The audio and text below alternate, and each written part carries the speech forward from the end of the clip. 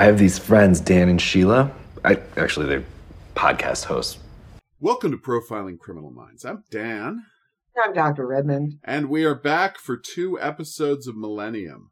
One significantly more baffling than the other. Yeah. I'm going to be honest with you. I watched Force Majeur twice. You know how I talk about how this show has no interest in explaining itself? This is like the best example of that ever. Okay. Now, can I ask you something? Of course. Did you learn anything by watching it twice? Well, no, I did. I know it sounds weird to say it that way, but I did because I thought I knew why everything was happening. And when I watched it the second time, I'm like, okay, I know why everything is happening. Okay. But it's not like it's clear. Like, I don't think I was wrong to have to watch it a second time. I don't think I'm a dummy for not getting it, fully getting it the first time. This is an obtuse episode of television. You know? No. It is, okay, it is pointedly, I am going to explain this episode. Because, you know, it's weirdly unclear. And we may love Brad Dourif. But Brad Dourif's fantastic in this. He's so good in this episode. I know.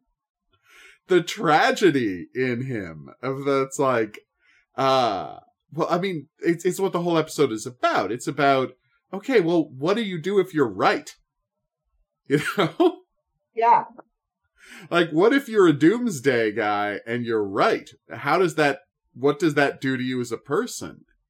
And, okay, so, the episode starts with just an amazing image. Oh my God. I didn't. Wow. And I had forgotten, for whatever reason, some of this. Yeah. Rightly so. Oh, yeah. But what an image to kick off an episode with. Oh, my Lord. There's a brutal hailstorm. A hailstorm so big that, as we are shown, literal bricks of ice are falling out of the sky. And, you know, a woman is just walking, grad student, right? Yeah. Because she's 24 years old. That's important later. Is walking out through and everybody's telling her to get under the awning with everybody else until the hail breaks. Uh-huh. And she sees that her friend is smoking, so she's like, hey, give me the cigarette. And the minute her friend she stretches her hand out. Stretches her hand out. You're right. She just stretches her hand out for the cigarette. She doesn't say a thing. And the moment the cigarette touches her, she bursts into flames. Which, again, a woman bursting into flames in the middle of a hailstorm is quite a visual. Yes, and it's raining. And too. it's pouring rain. Well, I mean, it usually is during a hailstorm. It burns up completely. Yeah, burns up completely because she's totally covered in some kind of an accelerant, as we'll find out later when CCH Pounder gets there.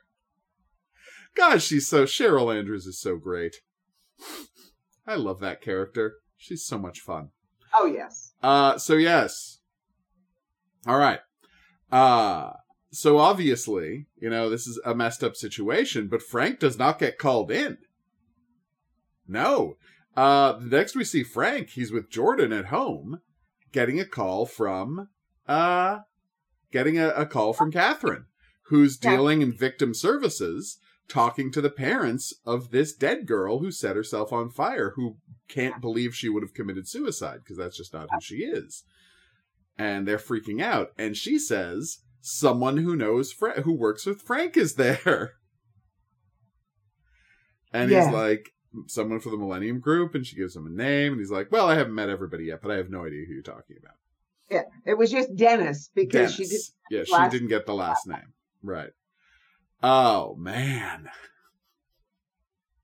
So, and you just see the back of his head. He's talking to the parents, and he's been very useful to the parents. Incredibly comforting, she says, to the parents. Yes. Yeah. I think he's been very helpful. But she gets off the phone with Frank, and Dennis has disappeared. Yep, he's just left. Yeah. Oh, so Frank calls Peter and he decides to take this case because it is so weird. And Peter said, okay, obviously, we'll put the resources of the group on this. Yeah. Because he trusts Frank's opinion on this stuff, because why would you not? This is just weird. It's Frank Black, and this is a weird situation. He completely understands how it is worth the Millennium Group looking into it. And, he does ask Peter about Dennis. Yeah. About Dennis. And Peter's like, I don't know who that is. I don't know who that is. And there is, but he confirms that no one from the Millennium Group is working on the case. No. That is the important part. So now we've got a mysterious figure at the edges of this case, played by Brad Dourif, so you know it's going to be important. Not that we've seen him yet. No. So Frank goes to talk to the friend with the cigarettes from the start of the episode that gave her the cigarette. She's in her office smoking, and she says, "Close the door. I'm not supposed to smoke in here." You'd think I'd give this thing up after. Yeah. After that, you'd think I'd quit, but no. It's again, great moment. All right. And so he comes in to ask her about it, and she's pissed off because all of the questions he's asking, she says his quote unquote partner just came in and asked all the same questions and promised that when Frank showed up, he'd not just be asking questions, but be able to explain the situation. Also, he said that Frank would want to look at this, and it's a pic, and it's Frank goes. No, you got to put it in order. Frank goes over to look at the planets in alignment. Yeah, and she says that he thought you would want to see that. Yeah. Oh yeah, he said you would look at that. Not that you would want to see it, but you would look at that too. Yeah, exactly. That is just that's true. But it makes a difference. It does make a difference. All right, so then Frank goes out to the place where the girl killed herself, and there is a mountain. Oh yeah, exactly. There is a little, what's the word I'm looking for here? Memorial. Yeah, but I thought there was a specific word for the kind of memorial that people do when they just drop flowers in a place. But it's not coming to me, so I'm not going to worry about it. But anyway, and he notices that there's a line of lights leading down a walkway that look essentially just like all of the planets in alignment from the Astrolab, leading to where she burned herself. And finally Brad Dourif makes his appearance. Yep. To say that he wanted Frank to figure it all out for himself before he showed up. Yeah. Too, right? You understand what's happening here. And he just explains what's going on. He explains why he's there, explains what's going on, and it's fantastic. Yeah, the scenario of the end times and the planets coming in alignment hasn't done this in 6,000 years or whatever. And I know, in 6,000 years. And we have started the 1,000-day countdown to when there is going to be a massive tectonic shift. California is going to fall into the ocean. And all over the world, so there are going to be massive floods. The year 2000. May 5th. Yes. May 5th, the year 2000. Spoiler alert. That didn't happen. Didn't happen. None of that happened. Spoiler alert. The planets align all the time. And, yes, specific planetary alignments are weird, but the fact is the moon has way more effect on Earth than any of the other planets do, which are way too far away to have meaningful gravitational effects on us. Basically, only the sun and the moon affect us in any meaningful way gravitationally. But it's a hell of an episode anyway. It doesn't matter that it's nonsense. It's such an incredible episode. But it was nonsense that was out there. It was nonsense that was out there at the time. And, remember, I'm of Aquarius to boot. Oh, there you go. It started way back, So Frank, of course, now that he knows who Dennis is able to, Peter Watts shows up and says to Dennis that, it's like you were supposed to stay away. And we find out that this is a guy who was looking into a cult around the Zodiac. Whatever that means, right? The what we were Zodiac doing... Killer, the Zodiac... Yeah, that's what I was going. Zodiac Killer, Zodiac... Like, the Zodiac? Like, what are you talking about here, Peter? I'd like a little clarity. The people of the sun? Exactly. Like, explain to me what exactly you mean here. But anyway, and he found out about the group, and he has been obsessed with them since. Yes. Yeah. Well, they gave themselves that weird name, the Millennium. They are the Millennium Group. Like, they invite this kind of attention, I think it's fair to say. Like, come on. To a certain extent, you guys are asking for this. Yeah. But anyway, so he has been obsessed with them, and no, he doesn't work with them, but he does know about them. And of course, he's definitely seems to be right about this, because he is able to predict. He says that there will be a river of blood, right? He said that there are going to be massive ice storms and a river of blood to let people know that the 1,000 days have begun. The countdown to this tectonic shifting of everything. Yep. Yeah, and the episode is pretty fantastic. Now Cheryl Andrews shows up, and we get the autopsy. Right? Yep. Oh, we get the autopsy, and we find out that she's, scarred herself and drew the symbol in her palm. Yep. Ugh. Yes. To let you know that she's... I'm trying to remember, which astrological symbol is it for which planet? I'm blanking on which one it was. But the point is, it's again goes down to the astronomy behind all of this. It is a sign of the alignment, right? Yeah, it is a sign of the planets aligning. Yeah, I don't think it was a specific planet. No. It's just a circle with a line. A line through it. Yes, you're right, because it represents planetary alignment. Yeah, it represents planetary alignment. That's awesome. The astrological symbol for planetary alignment. Yeah. And we find out that the strange part is, so she is like the normal way for people when they burn alive is to end up in what they call the pugilist pose, because your muscles they atrophy quickly, and so it pulls you together like you're hunched over. And you got your hands up like you're boxing, hence pugilist pose. And she, rather strangely, has her fingers interlocked in front of her. Yes. In a prayer pose that she has managed to do despite the fact that she was literally on fire. So they're like, okay, this is obviously, they're sure it's a suicide, but they don't know, in service of what. Yes. None of her friends can tell them. Yeah. Her parents have no clue. But, and this is the key part, they do find out that she was adopted. Yes. But it wasn't like it was not a legal adoption. It was the baby showed up one day kind of adoption. Yeah. Oh, man. Then we move to... Girl number 2. Girl number 2. Who looks a lot like girl number 1. Yeah, another blonde girl. Yeah. Who we see her cut the symbol into her arm and press it down onto a piece of paper to leave the symbol in her room. Then she goes out to... a dam. Yeah, a dam. And she jumps off the dam. Is it the same dam from the Well-Worn Lock? I don't know, but probably. I mean, it's just probably, like, if they had already got the permission to shoot there once, they probably went and shot there again.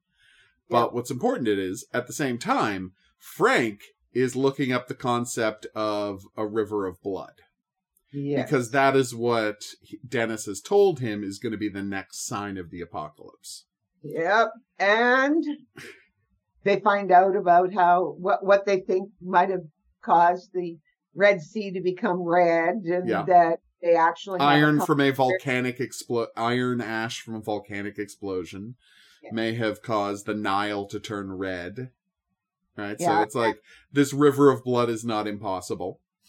No, and this one is also, but there were 2 rivers that had turned red recently. this was one of them. And so Frank sees that at the same time that this river has turned red, near here, at the same time the river has turned red, a local girl has gone missing.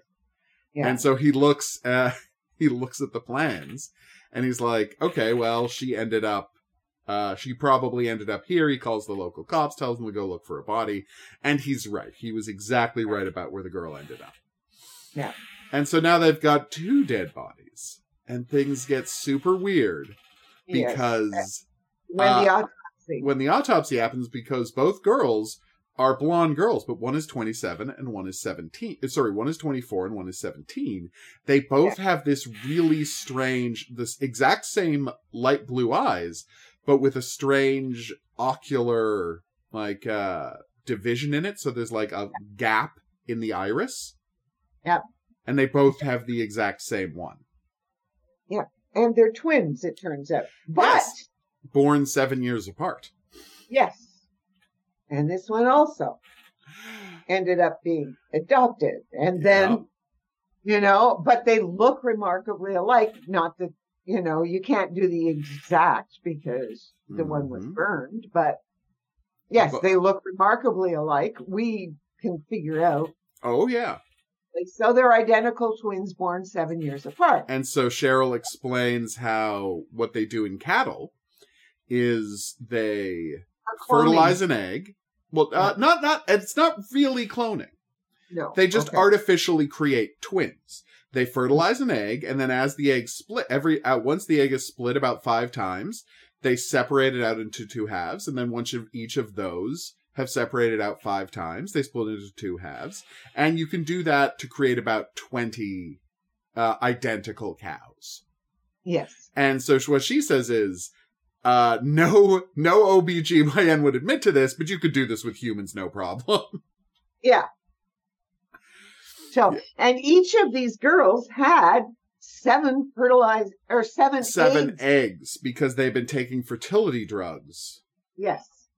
Yeah, they'd been taking fertility drugs, despite the fact that neither one of them, obviously, you would imagine is looking to get pregnant. One of them is a high school student. One of them is a grad student. Neither of them are in any kind of a relationship. Yeah. Why are they suddenly looking to get pregnant? Yes, and and the thing is that as Cheryl says, we found this weird chemical in the burn victim, but she said she just put that off to something. But no, it's the same thing, and that's exact same chemical. Yeah, the fertilization drugs were being used. They each had 7 eggs. Yeah, this is significant. Oh yeah, it's so. But they both killed which, by the way, when they open her up, are lined up like the planets.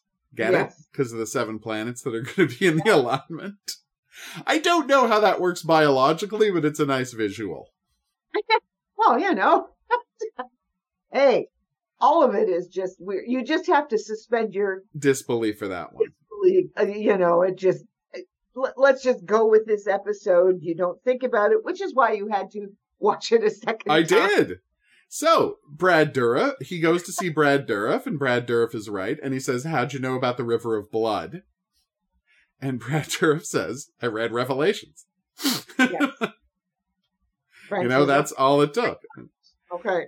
Yeah, okay. And this is when we see what the show is about, right? Because now that Brad Dourif knows about these 2 dead girls, he's horrified, because as he said, I imagine that if anybody knew the truth, they would be a good person. Yes. Like, they would want to save the world, and they would want the world to be a better place, because that's all he wants. And this is what the episode is about. The episode is about, if you actually know the world is ending, like, if you are 100% exactly, how do you react? What do you do with that information? Yeah. And he has never known. This character, Dennis, is 100% certain the world is ending on this day. Like, it is going to destroy everything, this tectonic realignment. And so the question is, what does he do? And so Frank says, okay, well, where are you going to be? Like, you're 100% sure this is going to happen. Where are you going to be May 5th, the year 2000? And so he tells him about this place in Idaho, which is this perfect town because it is 4,000 feet above sea level and 500 miles from the coast. So he's like, it is as far as you can get from any tectonic plate while also being massively above sea level in case of huge flooding. He's like, this is the perfect place to hide. And so they're like, okay, well, I'm sure you're not the only one who's figured that out. So they head off to Idaho. And they go in this wonderful place. Oh my God, this building. And the minute, because they've been talking about the concept of Noah's Ark, right? Because, it's a great flood. Yeah. You have to think about Noah and Noah's Ark. And they go into this building and you see it right away to the point where, like, when you wrote this episode, like, was this episode written because they knew about this building? Like, with the arc roof? With the arc roof. And I think the thing that might be a prop they built themselves is also all of the supports are like, essentially all the roof supports are meant to bend and shake and absorb vibration. So this is a giant earthquake-proof building that happens to look like an arc. Yes. And so they search the place and they find out that, like, in this giant facility, which, spoiler alert, is the Doomsday Bunker, in this giant facility, there is a room that the facility manager doesn't know about. Well, it shouldn't, the lock, he knows. Because the locks, but it's like nobody goes in there. It's just a storage room, but the locks have been changed. Yeah, just in this one door. And it turns out that exactly. And so they break in and the room is completely empty except for a box on the wall. And of course you're like, is this a bomb? That's the first thing they have to think. They're cops. So they carefully pry it off the wall and inside is a telephone switcher. So people have been using this to dial in and secretly keep track of people. Yeah. And what happened, with untraceable phone calls. Yeah. Well, they knew that these girls, I guess, had received phone calls or talked to somebody. But they don't. Exactly. Each one of them had talked to somebody just before they killed themselves, but they didn't know where the phone were coming from, and now they know. Yeah. It was from this switcher. And so Frank is like, okay, well, they couldn't, like, this building didn't happen accidentally. Who designed the building? The guy's like, oh, a woman who lives at this farm on the outside of town. And he's like, the crazy part is I still remember her phone number. It's 555. And then Frank's like, it's 555-2000. Right? Of course it is. Of course it is. Because May 5th is 5/5/2000. Yeah. Oh, so good. And so they go out there, they drive out there, they find out that, meanwhile, the background check that Peter Watts has been doing has found out that, like, blonde girls, like creepy platinum blonde girls have been disappearing from all over the States. Yeah. And there are, like, 20 of them. Yep.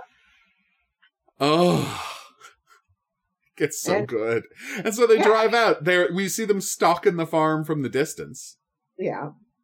Oh, I can't believe we didn't mention this yet. This is embarrassing. We have cut away to a man in an iron lung. Yes. And in case you don't know what an iron lung is, if you're paralyzed, back in the day, there was no way to have you breathe, essentially. Right? I mean, how would your lungs work? And so the solution to this used to be that they would put your body, everything but your head, inside a airtight container, and it would put air pressure in to push air out of your lungs, then pull the air pressure out to essentially inflate your lungs by lifting your chest through negative pressure. And it was the only way people could breathe before they had advanced, breathing apparatuses. If you go and look at the documentaries and early stories, you will see iron lungs. It's amazing. It's just an amazing piece of technology. The easiest place to see it is in probably episode 1 or 2 of the Mia Farrow documentary. Or a little movie called The Big Lebowski. Oh, yes, The Big Lebowski. Yeah. Technically the easiest way to see it. But yeah, it's just it looks so bizarre because people just have to lie there all day. And they have these mirrors they would put over their face so they could talk to people. Yeah. It's a very strange looking piece of technology, but it's like the only way to be able to keep breathing. So, you did what you had to do to stay alive. Yeah. Okay. So there's a man in the iron lung, and we saw him right at the start of the episode saying it has begun. So before, and then we saw him again being informed that 2 of the girls weren't coming. Yes. Because when we look out, over the yard, right, in front of this farmhouse, we see cars from all across America. Yeah. Like, they're able to identify the license plates as being from all across America, and we're like, oh, okay. So this is all of the, as you say, the twins, the clones, all of the girls coming home. Oh, and so the cops just do what cops do. They bust in. The head of the local cops is like, we're not ending up with a Jonestown situation. Let's just go in and deal with this. And the cops are, the cult doesn't have a problem with that at all. Nope. Doesn't resist in the least. Oh my God. Oh, this episode. Craig's going, but there's something different in this. Yeah. And we see Brad Dourif then sitting with the man in the iron lung. Yeah, going to talk to the man with the iron lung. Yes. Oh. We don't hear the conversation. No. We what we're doing is looking at what's going on outside. Yeah. And the searching for everybody, because they did find then the man in the iron lung. Mm-hmm. And we see his wife and presumably like the mother of all these girls. Well, of one girl who got copied 20 times. Yeah. Yeah. Which is nice. So, and she is super blonde, just like the girls are. Mm-hmm. Right? And, oh my God, this episode. Because as if it weren't crazy enough already. So then Dennis comes out and says to Frank that the man in the iron lung wants to talk to you. And I told him you understood. Yes. I told him you understood what was going on. And Frank sort of understands what's going on. He may think it's crazy. But he gets it. Like, he gets what they're doing here. He knows why they're here. Yeah, he does. You're right. He doesn't yes. Yeah. He may not agree with it, but you're right that he understands it. Like, Dennis and the man are right. And Dennis, of course, is charmed by this because he never knew what to do with the information he had. And now he is faced with people who actually decided to do something.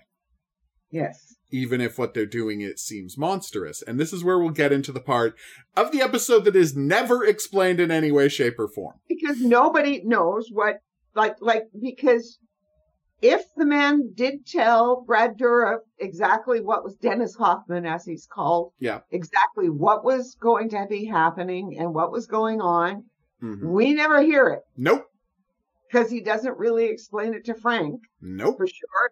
What he tells Frank is, I'm going to die. And he had told all the girls, he is dying. He will not be able to be there with them. In the new world with them. Yes. Because that is what he said, because Frank asked him, what did you do? And he said, I called all of them home. And I told them I wasn't going to be coming with them to the new world. And here's the interesting part. So now we find out that this wasn't a death cult. Like, those girls didn't kill themselves to start the end of the world. No. It wasn't the cult leader's instruction to them. And the only conclusion you can come to is that they took it upon themselves to kill themselves to summon Dennis. Because they needed, someone who understood the prophecy to lead them into this new world, and so they killed themselves in a dramatic fashion relating to this theory about the end of the world to summon Dennis to be their new leader. Well, that's the only thing when you get to the end. Yeah, I hadn't thought about that. Okay. But thank you for That was my theory watching the episode. I watched it the second time and I'm like, that's why they killed themselves. Yeah, they did it to summon Dennis. Yeah, because they didn't kill themselves because they were depressed or anything. Nope. It was something they had to do. Exactly. And they only did it after they found out, because they were no contact with their father this whole time. Yep. And they did it because they knew he wasn't going to be there, and they believed they needed a leader. So they had to find someone who understood this as well as the father did. And so they killed themselves in a way designed to attract this specific attention to their cult and their goals. Yes, but who could have predicted the hail? And the answer is only they did and Dennis did. That's right. They needed someone who knew the hail was going to happen. They needed someone who knew the river of blood was going to happen. And so they killed themselves in a way that would make someone come forward who knew it was going to happen. So they killed themselves to summon a new leader, and Dennis finds his purpose in life. Because, spoiler alert, when he was calling Frank in to talk to the old man, we saw who the driver, the police deputy who was driving a prison bus, we saw that it was an incredibly blonde dude.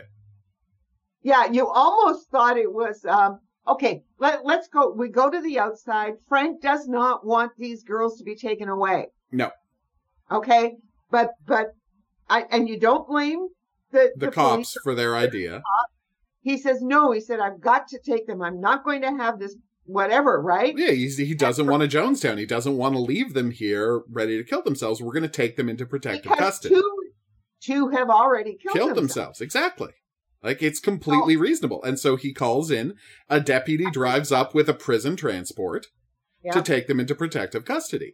And as I said, just as Frank's going inside, we see that the driver is this creepy blonde dude who's super blonde. Okay. Yeah, your thought is that what what's that? Mo, my initial thought was, so has one of the girls dressed in drag or something.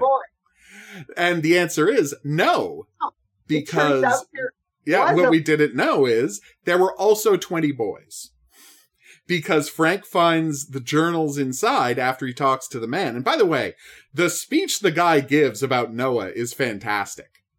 Oh, yeah. That, like, everyone thought Noah was insane until the rain started. Yeah. Like, everyone thinks, and then everyone who had laughed at him just, hours earlier would do anything to get on the ark. Which is just, it's a great image again. And again, beautifully written episode. But Frank, after talking to the old man, finds the scrapbooks that the two of them had been keeping, tracking every bit of these children's lives. Like, all of the incredible accomplishments they had. And they're all, accomplished people in their own ways. Right? They are the perfect Adams and Eve for the new world. And what he has there, right, is that there are 20 ones for girls and 20 ones for boys. And we see that the truck has driven off. Yep. Right? Well, it's a prison bus. It's a prison bus, yeah. The prison bus has driven off, and Brad Dourif is in it. Yes, but you have to remember that when Frank is there, like, he dies. The father dies while Frank is with him. At the same time, we flash to the prison bus, and all the girls who are in the bus know that he has died. Yep. They are praying. They're turned around and praying. And then we see Brad Dourif at the back. In the back of the bus. Yeah. And the oldest of the girls, takes his hand because, again, he's the guy in charge. He's the guy who can do prophecy now. It's quite an ending. And so the cops rush out to find it, and the bus is abandoned because the Daniels have prepared escape vehicles. Yeah. Right? They were ready for this. They knew what was going to happen. Oh, what an ending. And as Frank says, and so Peter's like, well, what do we do now? And as Frank says, well, we know where they're going to be on May 5th, 2000. They're going to be right back here. So there you go. And they didn't do anything illegal. Nope. No, they didn't do anything illegal. Right? So there's not a hell of a lot we can do. And this is all happening in the Ark building. And so Frank goes to get an art for his daughter. An astrolab for his daughter. Astrolab. Right? Yeah, from the gift shop. Yeah. The gift shop of the apocalypse bunker. And then we see back at home that Catherine is announcing that Jordan has got into a fantastic day school, which, as she says, is going to have her set for the next 13 years through the end of high school, because this feeds into an elementary school, which feeds into a middle school, blah, blah, blah, blah, blah. And you've got this like look on Frank's face as Catherine is saying her life is set until 2010. And Frank is like, is there going to be a 2010? Because what Dennis said was that the entire west half of the United States, western coast of the United States, is going to fall into 300 feet into the ocean. And they live in Seattle. Oh, okay. And he's going, should I move to that town? Should I move to Idaho? Is the look on his face. Because that's this show. Yeah. So it's like, this is a episode that explains nothing.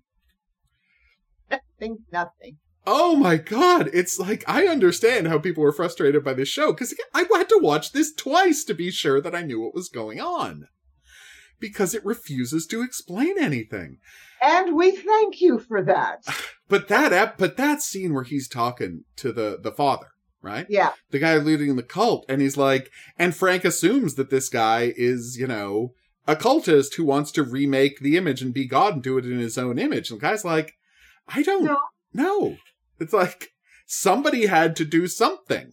Or, you know, we were going to wipe out. And, I mean, the tragedy is that, as he says, at first, I wanted to convince the world and save the world, and I didn't find anything in the world worth saving, so I wanted to build a new set of humans who were good to each other and were worth building the new world. Well, I mean, it is eugenicsy. It is creepy that they're blonde, blue-eyed people, but at the same time, it comes from just a good, honest place that all he wanted to do was find a way to keep humanity from being wiped out from this cataclysm that was coming. I would prefer it if, like Hugo Drax from the movie Moonraker, he had people full of biodiversity from all over the world, but, you know, then we wouldn't have had the creepy cloning subplot, which is part of why this episode happened.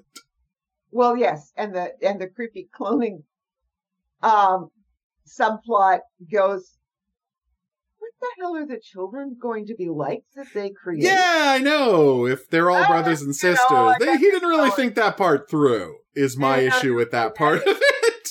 You know, I'm going... This is why Hugo Drax had a better idea, is my point. Yeah, and, well, but we can just assume that in other parts of the world, like atop the Himalayas... Other people have set up similar things, yes. Other people have figured this out, and hopefully... At some point, they will all meet each other in the new world. In the new world. Well, but here's the problem, right? Because Adam and Eve, as I said, I mean, people don't want to think about it, right? Well, no, it's part of God's plan, so He's going to make sure that there's no genetic problems here. Well, no, but I mean, let's not forget, He created Adam and Eve in the Garden of Eden. Wait. Yes, and Eve is made from Adam's bones. So yeah, it's not enough genetic diversity there. Adam's child. Yes. But let's not forget that in addition to Adam and Eve, there was a whole world full of other people that, like, the Bible just glosses over. Oh, no, but I'm not talking, I'm just talking about this guy. Because even with Noah, right? Yeah. There's only 7 people left. There's only him, his wife, his sons, and their wives. Yeah. Oh no, totally. It's a genetic diversity problem. Absolutely. Now, but again, I just want to point out that wasn't a problem with Adam and Eve, because the world was full of other people. When Cain gets cast out, he's like, go to the land of Nod and live with those people. Like, what other people? Apparently there were other people this whole time that just didn't get mentioned in the Bible up until that point. Well, yes, if you're going to take all of this terribly literally, yes, of course. If you're following the text of the Bible, yes. If you're following the text, and they get kicked out of the perfect Garden of Eden and have to wander. But I just think it's funny that they get kicked out of the Garden of Eden, and, like, there's a place to go where there's other people, and I'm like, oh, okay, well, when did all of them get created? Oh, it just didn't get mentioned. Oh, okay. Yeah. Well, it wasn't important to the main story. No, it wasn't. No, but you're right. Like, us modern people look at this and think, oh, we're going to have problems with genetic diversity if this is breeding pairs of brothers and sisters who are all genetically identical. Yeah, because that's going to be a problem, 1 or 2 generations down the line. But just the visuals are why they wanted it to be that way. I know. It's just like the deeply compelling visuals and the ability to hire one actress to play a bunch of different parts. Yes, and you would have, now I was thinking, of course, so atop the Andes, for example. Oh, yeah, there's plenty of places that you could do this. I mean, there's no shortage of places that are 4,000 feet in the air. Yeah, that there will be, because... Yeah. No, that's not a problem. No, it was... But then again, how would they get together afterwards? Again, both, like, the flood settled down after 40 days. It's not like you don't know the floods always recede. It's just the flood is the climactic collapse of the edge of the world into the ocean, and then the rising water flooding over everything. But then the water recedes. So, the world comes back. It's just weird. And I mean, we've talked about the flood myth before, so we don't have to get into it here. But yeah, like, the waters do eventually recede. Or, I mean, in the real life flood, what actually happened, we all just build our new civilization 20 feet higher up the hill. Yeah. Is what actually happened. We don't stick as close to the water anymore. Yeah, we do. It's just now the water is 20 feet higher. Well, yes, and of course, and we do know that there was this massive. There was. We have archaeological evidence of all of these not cities, but all of these, settlements. Thank you, is the word I was looking for. Right at the Mediterranean, like 20 and 50 feet down. Yeah. Well, not only that, but the English Channel. Yep, that you were able to freely walk across, basically. Well, because that was it must have been about 20 years ago because they had to do an environmental scan. Yeah. Because they were going to drill for oil. And they found all of these settlements. Like under the channel. Yeah. Under the water, right? And so, yeah. So at one point it was just land and you could move. Yeah. But we do know that the water was 30, 35 feet. Something like that, yeah. It rose around the edges. I mean, they did find some settlements if you can dive off of British Columbia. British Columbia, as really? Well, it looks as if they're finding some stuff there. Yeah. Probably if you did it off the coast of the United States, you'd find the exact same thing. I know they found all of those things off of Ireland. Yeah. They found that, I mean, it's the world over, and that's why we have the flood story. Because at the end of the last ice age, all of these people had to pick up and move because the water came up 35. And that's why the story of Atlantis, which becomes a myth, is also another indicator of the flood. Yeah, it's all about this flood that really happened when the ice age ended, and suddenly all of this ice turned back into water and filled up the oceans. Yeah. It's a fascinating story. So just an amazing episode of television. Yeah. Weird as anything. Super weird, super hard to parse. Very frustrating in a lot of ways. And we all thank you, Daniel, for watching it twice. So I can explain exactly why they did it. Because the show doesn't explain why they did it, but it is the only conclusion you can come to based on how they all act after Dennis arrives and how she looks at Dennis in his last shot of the episode. Yes. They all did this because they needed someone who had their amount of faith and the knowledge to lead them. And that's what Dennis had unknowingly been spending his whole life trying to do. Because this episode is about, if you know the world is going to end, what do you do about it? And Dennis never knew what to do about it. And we never got the follow-up on May 5th when the world didn't end. Yeah, well, you know. But anyway. That's a whole other conversation. We never got season 4 that would have wrapped all of this up. What we got was one very bad episode of The X-Files. Yes. All right. Episode 2, The Thin White Line. An episode with a lot less to talk about in it. I was just going to say the thin white line instead of the thin blue line. Yeah. It's fine. It's a solid Criminal Minds episode. It absolutely is a solid Criminal Minds episode. Yeah. Right down to the fact that there's a scene that we saw in an episode of Criminal Minds. Now, to be fair, both this scene and that scene are taken out of the, based on the same, anecdote about Ed Kemper. Yeah. So it's like, it's not like Criminal Minds was ripping off this episode. No. But yes. It is a great moment when Frank is locked in with the guy, the killer. And the killer goes into how it takes them 33 seconds to get here. Right?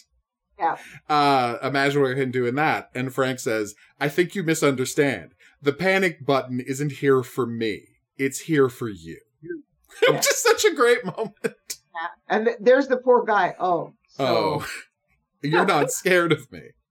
No, he's like, unlike in the Criminal Minds episode where, yeah. But that was Hutch does get ready to beat that man to death in the Criminal Minds episode. Yeah, yes. Well, that's a whole other. That's a whole other conversation. That's based on the other guy, that starts with an R. Robert Ressler.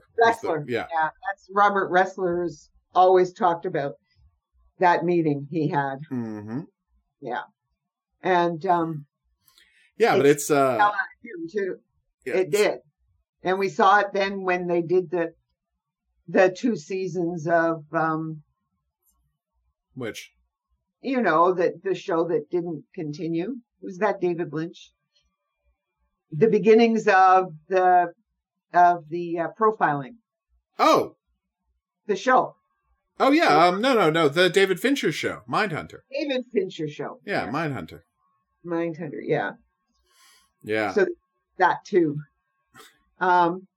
Anyway, it was, what can we say about it after the convolution of the previous episode? It's refreshing to have an episode where at the start of the episode, a deranged man. Yeah. They did a really good job of the Hannibal Lecter stuff. Oh yeah, they did. I like that, but the flashbacks work well. And that's the thing about this episode. Yeah. Like, I'm not saying it's a bad episode of the show. It's just after Force Majeur kind of takes your breath away. It's so weird to come back to, all right, there's just a serial killer running around. Yeah, there's a serial killer and he's been trained by a previous serial killer. This is that Frank caught 20 years ago, who killed 2 FBI agents and almost killed Frank. Yeah. It's okay. So, a guy, we start with a guy, he goes to a house and he has delusions that a woman understands that she has to be sacrificed. Yes. The idea that, the agreement that you have, and is this the same thing he talked about in the first episode? That it's like the agreement they had to be killed is that they opened the door, that their door was unlocked. It might be the same killer he was talking about in the first episode. But anyway, so she opens the door and he stabs her brutally. She is not killed though, because the only reason Frank gets on this case is that he's at the hospital picking up Catherine, who's working on something. And he sees this woman being rushed into emergency, and he sees a crescent-shaped cut on her hand. And he looks at his own hand, and he's like, uh-oh. Yeah. But this guy's in jail. Yeah, that guy's in jail. And so he goes to Bob, and he says, what's going on with this? And Bob just assumes it's a push-in robbery, or a robbery that she interrupted, and it's too bad, because, they had a track record of no deaths during robbery for X amount of time. They had a really good streak going. Yeah. But he doesn't think there's anything more going on here. But then that night, Frank's like, oh, I don't know about that. But that same night, a guy goes and murders, in another robbery, murders a guy at a convenience store, or a liquor store. and cuts the same symbol into the hand. And so Frank knows exactly who it is. And he tells Bob, and Bob is like, should we go pick this guy up? And then Frank's like, oh no, he's in jail. He tells him, yeah. So we've got someone who's been trained. Mm-hmm. It's not a copycat in the sense that he is an outside force copycatting somebody he thinks. No, this was the guy's wife in jail. Yeah, and that's the interesting thing about this episode. Frank knows who the killer is immediately because he kept tabs on this guy, who again killed 2 FBI agents he knew and almost killed Frank. So it's like Frank had every reason to keep tabs on this guy. And he knew that this guy, as you said, was his wife in jail, his cellmate, and they had a romantic relationship and were closer than any people could possibly be. That guy got paroled 2 years ago and has disappeared since. Yeah. And so all they can do is try to figure out, okay, well, where is this guy? Yeah. Right? And he's obviously been transformed, Frank thinks. Frank believes he's obviously the killer has manipulated this man into becoming him, essentially, and recreating his crimes. And so the question is, do we go and talk to him and try and get something from him? Well, Frank initially doesn't want to do it. No, he doesn't. He doesn't have because he thinks, and this is the key part, he thinks they have time to catch the killer.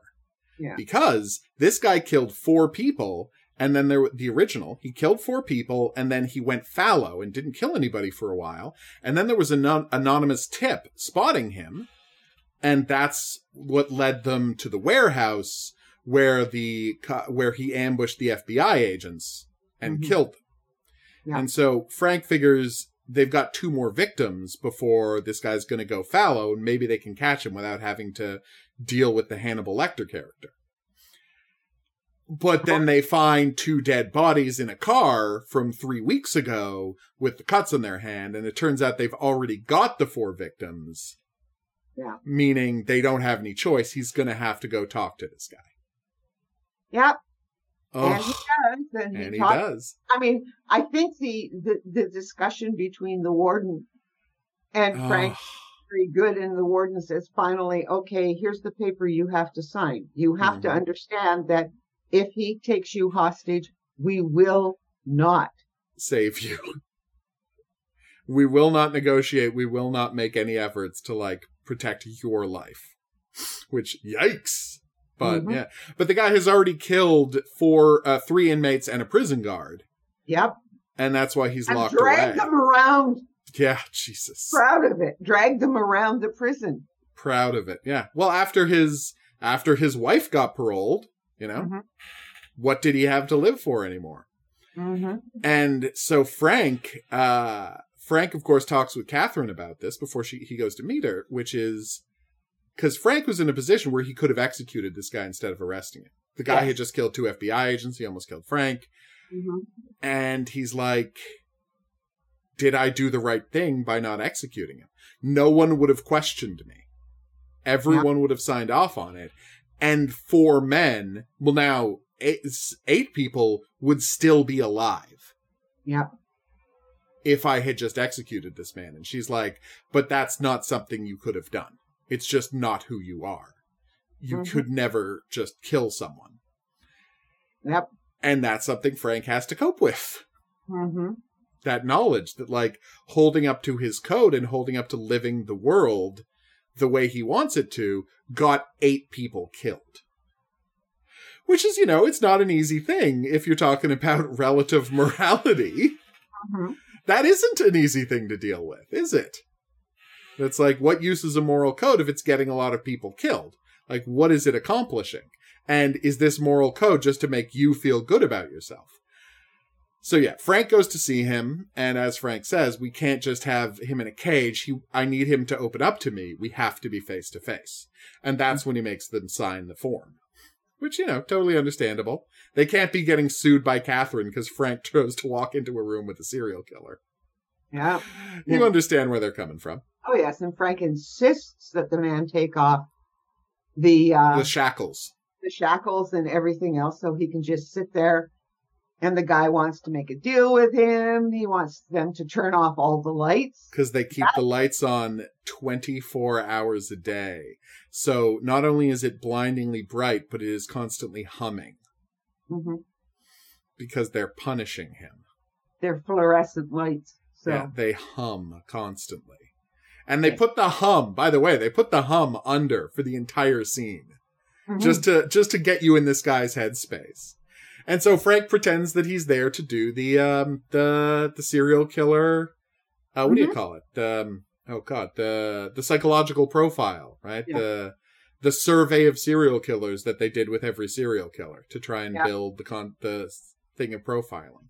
And so the guy tells a story from his past, which is of course a lie. It's someone else's story. But I mean, that's the thing. We do know that this guy murdered his grandparents. There wasn't a humiliation about not being able to read, but something happened to him when he was a child. Yep. And he misbehaved and he got sent off with his grandparents. And again, like Ed Kemper, Ed Kemper only killed his grandmother, not his grandfather. But, actually, wait, did he kill both of them? I'm trying to remember. Ed Kemper. But the point is that they are drawing heavily from the Ed Kemper story here in that part of it. Without the most interesting part of the Ed Kemper story, which of course is that he turned himself in. And he's the only serial killer to have ever done that. The only serial killer to have ever turned himself in. The only self-aware serial killer who realized killing wasn't going to fix whatever was going on in him. Ed Kemper's a weird story, man. Yeah. Because every time you see a version of the it takes them X amount of time to get in here, right, it's shown by characters a threat, but if you listen to the story John Douglas tells, Ed was joking with him, and Ed was teasing him, and he had never felt threatened, the whole idea, and Ed did mention that it takes them X amount of time to get there, and he felt threatened, but in retrospect, he really felt that Ed was just, playing with him, because Ed's bored. Yeah. And he never did feel any threat from the guy. Dude's a fascinating character. But anyway, so he talks to him, right? And it is a wonderful profiling scene. Mm-hmm. Right? And he tries to figure out what the guy did after the 4 killing, like what he did in that fallow period before the FBI chased him down. Mm-hmm. And what Frank manages to figure out is all he did was prepare himself for the FBI because he called the cops on himself. Because it had all been, like, the 4 killings had been a preparation for what he really wanted to do, have a showdown with the authorities. These same authorities that the social services abandoned him as irredeemable. His problem is with authority, and always was.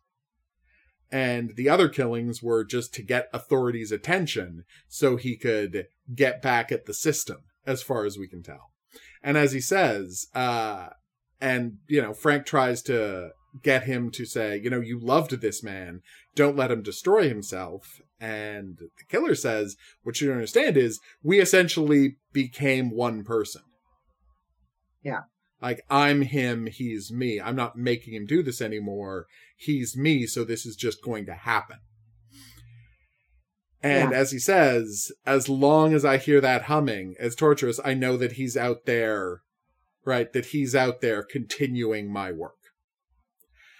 It's a great moment. No, it's a great, and Frank then realizes, of course, oh shit. That is the moment that makes him realize that the guy called the cops on himself. Yeah, the guy called the cops on himself, and this guy is going to do the same thing. Mm-hmm. And in fact, we then cut to the killer doing just that. Mm-hmm. Oh my God. So we get a recreation. Frank is 20 years older and wiser. The guy doesn't wait around for them to get inside. Like, the minute they get to the, he starts shooting out the window at them. Yeah. Which is great. Frank makes his way in. He gets close to the guy. He manages to get the rifle away from him. And he essentially, begs him to understand that he is his own person and he doesn't have to do this. Yeah. And, however, Bill, shows up and shoots him. Yep, just kills him. Because he can't take a chance. Well, no, and Frank says, well, why'd you... And Bill just looks at him and says, for the future. Yeah. It's he's like, not what? he's not gonna take the chance Frank took. Yeah. And there's your... But, because this episode... Almost the end of the episode. Because then we get the moment of this episode that elevates this above anything Criminal Minds ever attempted, let alone accomplished. Yeah, and then, okay, but here's the point. Frank says he said, now the hard part is you have to tell the family, right? Mm-hmm. And then it's dead. You think it's all over. Yep. And it's not. And that ending is just sad. It's powerful. It's unbelievable. You see our killer. You go back to the cell that the Hannibal Lecter is in. Yeah, Hannibal Lecter is in, yeah. Yep. And lying on the bed, getting ready to go to sleep. Yep. And one light goes off. And then another light goes off. Oh my God. Goes off. And like, it's just a slow process of these lights. And it's like, and he can't believe it's happening. And not only that, but he starts to cry. And then the episode ends with him lying in bed weeping in the dark. Yeah. And you're like, am I having an emotional reaction to this serial killer's pain? And you realize you are. Because like I said, this is something Criminal Minds never would have attempted, let alone accomplished. Yeah. Well, the thing is, and it's because Frank feels the emotional pain. Exactly. Like, no matter how much of a monster this guy is, Frank can't stop feeling. Yeah. And understands this man's pain at the loss of his significant other. Of his soulmate. Yeah. The loss of his soulmate. And he turns off the light. Jesus. So he has them turn off the light. It's so powerful. Oh, it is for a very pedestrian episode in ways. Yeah. The ending is just elevates this episode to like, wow. That's what I'm saying. Please. No, I was going to say, you understand it all. Yeah. It Everything. doesn't matter. Whatever. This was still a human being who had a relationship with one other person, however warped and... however monstrous. I mean, this is bringing together sort of this business of why Frank couldn't kill him. Yep. And what Catherine said, whereas Bill, who doesn't have that empathy gene, shall we say? Not the same way, no. Great, to the extent that Frank has it. Nope. So that psychic. Therefore, Bill understands the stakes. Yeah. I am sure while it was off screen, Frank discussed all of this with Bill. Well, and I mean, that's the thing. And then the ending of this episode says, in no uncertain terms, that Frank can never shut himself off to someone's humanity. Right. Ever. Never. No matter who that person is, Frank can't shut himself off to their humanity. Mm-hmm. Even if it's a monster who killed his friends and almost killed him. Yeah. Frank will always be there for humanity and always... And, well, we're not going to talk about what Frank does when he comes up again. I'm going to stop talking if people haven't seen the show. But let's just say that this is a question that will be tested by the show. A belief of Frank's that will go on to be tested. That everyone has humanity and everyone deserves to be seen as a thinking, feeling creature. Yeah. Oh my God. I had forgotten the ending of this episode. Yeah. No, because I'm watching the whole episode, right? I'm like, no, it's a perfectly, like you say, when you start the episode, this is a perfectly good episode of Criminal Minds. Probably one of the better episodes of Criminal Minds. Yep. Like, yeah, that's what you're getting out of this episode watching. You're like, yeah, this is just a really good episode of Criminal Minds. And we were like, well, they weren't all going to be great. They weren't all going to be perfect.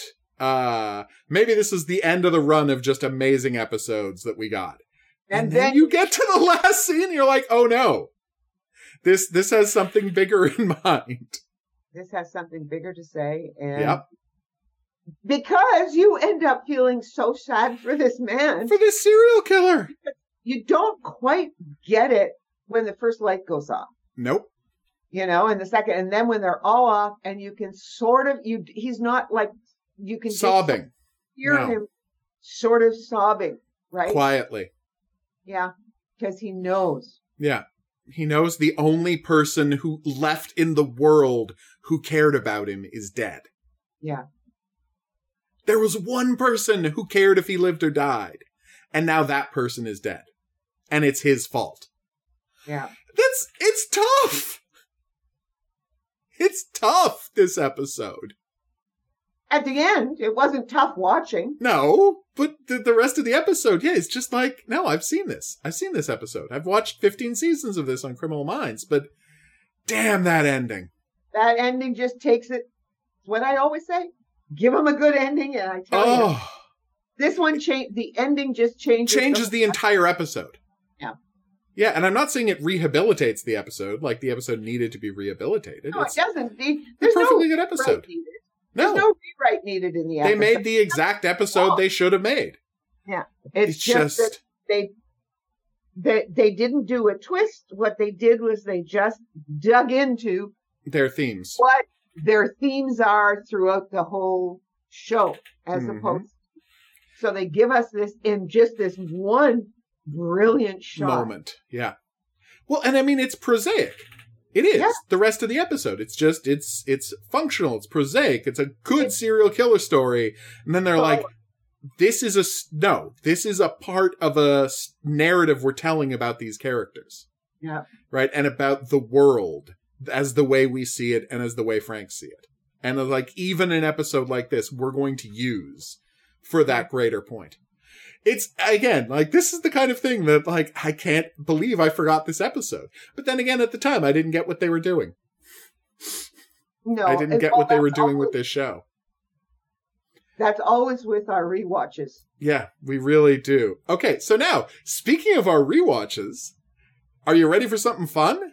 Okay. So, in the credits of every episode of Millennium, I see the name John Peter Kousakis. Yeah. Does that name mean anything to you? I'm just asking you, I'm not going to, like, be coy about this. I will tell you if the name means nothing to you. No, I have seen the name before, but I don't remember. All right, I'm going to tell you why. John Peter Kousakis is the name of Vincent Gustafero's character from season 4 of Wise Guy. The guy who ran the medical waste cartage business. So, John Peter Kousakis is a longtime Hollywood producer. He worked on a bunch of things. He actually was one of the producers on Unsub. There. So there you go. Yeah, that's a connection.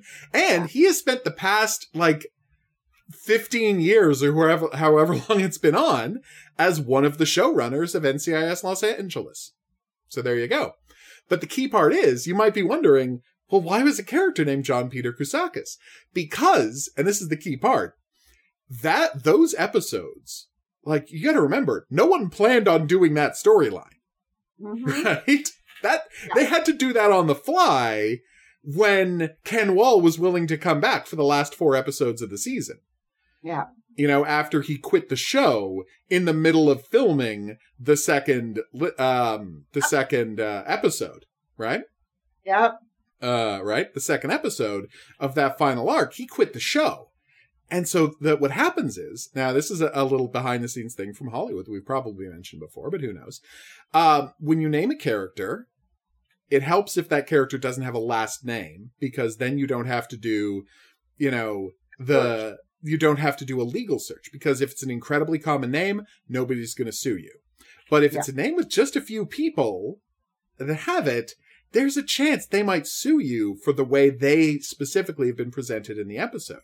Now, a way you can get around that, if you don't have the time and money to do a legal search, for example, if you're making this up as you go along because your star just quit your show, but now he's come back and you have to create a new story arc for him, what you do is you phone up someone you know, and you have them sign a piece of paper that says, I legally assent to release the use of my name specifically. So if anyone else, another John Kousakis comes up and says this about me, you can sign a piece of paper that you can show them a piece of paper signed by and notarized by an attorney that says, no, it's named after this guy. He signed a piece of paper confirming it was named after him. And so that's why the character was named John Peter Kousakis. Because they phoned up a producer they knew who they had worked on at Unsub and plenty of other shows. They're like, John, can we name a character after you? Sure, send over the paperwork. Yeah. And that's why that character is named that. Yeah. And what we want is paperwork from Criminal Minds. Yeah. Oh, no, see, no last names. Oh, this is what I mean. Yeah. I don't so far, but if they do decide to kill us off. If they do decide to kill us off, yeah, we'll need paperwork for that. Oh, man, the podcasters who got murdered for criticizing Criminal Minds. Uh-oh. Uh-oh. It's not impossible. The metaverse. Exactly. I still think it's so weird. That our podcast canonically exists in the world of Criminal Minds, but in the world of Criminal Minds, it's a true crime podcast. Yeah. It's funny. We hadn't thought about it, but yeah, it's absolutely true. Yeah. Well, do you do true crime? And no. No, but in Criminal Minds we do. Yes, in the world of Criminal Minds we do. Because all of the cases we talk about happened in that world. Yeah. And we're a podcast in that world, so there you go. Oh, my God. Have a true crime. Podcast in the world of Criminal Minds. All right, so. But yeah, that's the thing. Watching this whole episode, it's weird to say that I guess I underestimated the show Millennium. Because I watched the whole episode, I'm like, yeah, this is a perfectly good episode of television. And then you get to that ending, you're like, no, they were playing on a higher level than any other show. The whole show is set up for that last scene. Yeah, and then you realize that, yeah, they made the whole episode so they could make that scene. Yeah. And you're like, yep, okay, this show is working on a higher level than we're used to. It's a better show than the X-Files was. Oh, you know? The X-Files. As I always say, the X-Files was just fun. It was fun. This show is going for something bigger than the X-Files ever attempted. Yeah. And it's going to get weird in season 2, but we're going to see how that gels with season 1. Because famously, it got so weird in season 2 that Darren Morgan and... not Darren Morgan. James Morgan and Glenn Wong had a falling out with Chris Carter and didn't talk to him again until essentially they did the X-Files reboot in the 2010s. They came back for that, and Darren Morgan came back for that, and it was great. Both of Darren Morgan's episodes are perfect.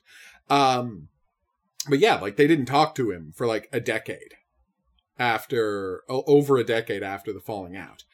And you think it's because it got too weird and they took it away from the serial killer stuff of the first season. But, the third season, it's not like the third season is like the first season. So, what happened? I maintain that what happened was, the network said, if you want a third season, you just have to do a second hour of the X-Files every week. But that's my theory. We'll talk about that when we get there. Okay. But yeah, I just want to, doff my cap I almost said Criminal Minds, to Millennium for, even in its most bog standard episode, to blow us away, to be able to blow us away like that. Yeah. It's no one pulls this off. This is an astonishing 47 minutes of television. It is. Only because you don't that last shot. Yes. And that's the genius of the episode. Yeah. You don't know. You don't realize what they're setting you up for. No. Yeah. All right. So yes, okay, let's go. All right, so that's that.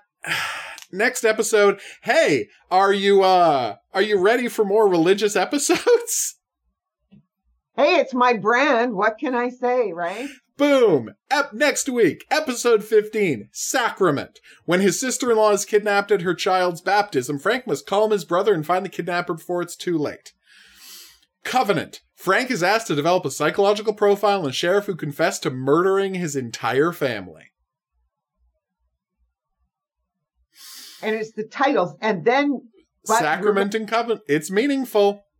Yes, and we're going to get Lamentation this season, too. Oh my! Well, no, we're only 2 weeks away from Lamentation, which is thought by some to be the best episode of one of the best, because it's a two-parter, and that's what we're going to have to talk about. How are we going to handle this? Because 18 and 19 are a two-parter, but we're going to talk about that off mic, so don't worry. Yeah, we still okay. Lamentation, Powers, Principalities, Thrones, and Dominions is the second part. Yeah. It's interesting because they're kind of a two-parter, but honestly, maybe it's a situation where about next week. But maybe you want to do three episodes and make it might be a little bit long. Yeah, well, it will be, but it might be worth doing just because of Lamentations and Powers, Principalities, to be together. But honestly, you might watch Lamentation and say we should do a whole episode about Lamentation. Yeah. Anyway, we're going to have this conversation off mic. Next week, we're at least going to be talking about Sacrament and Covenant. We might be talking about Walkabout too. So there you go. All right. We'll be back here for that. But until then, if you have any questions, if you have any comments, if there's any profiling related fiction you'd like us to check out, drop us a line at profilingcriminalminds@gmail.com. If you're listening to this on an app or podcatcher, please be sure to rate and review. That's how people find out about the show. We'll be back here next week for those episodes. But until then, I'll say that's right. Au revoir. And have a good week.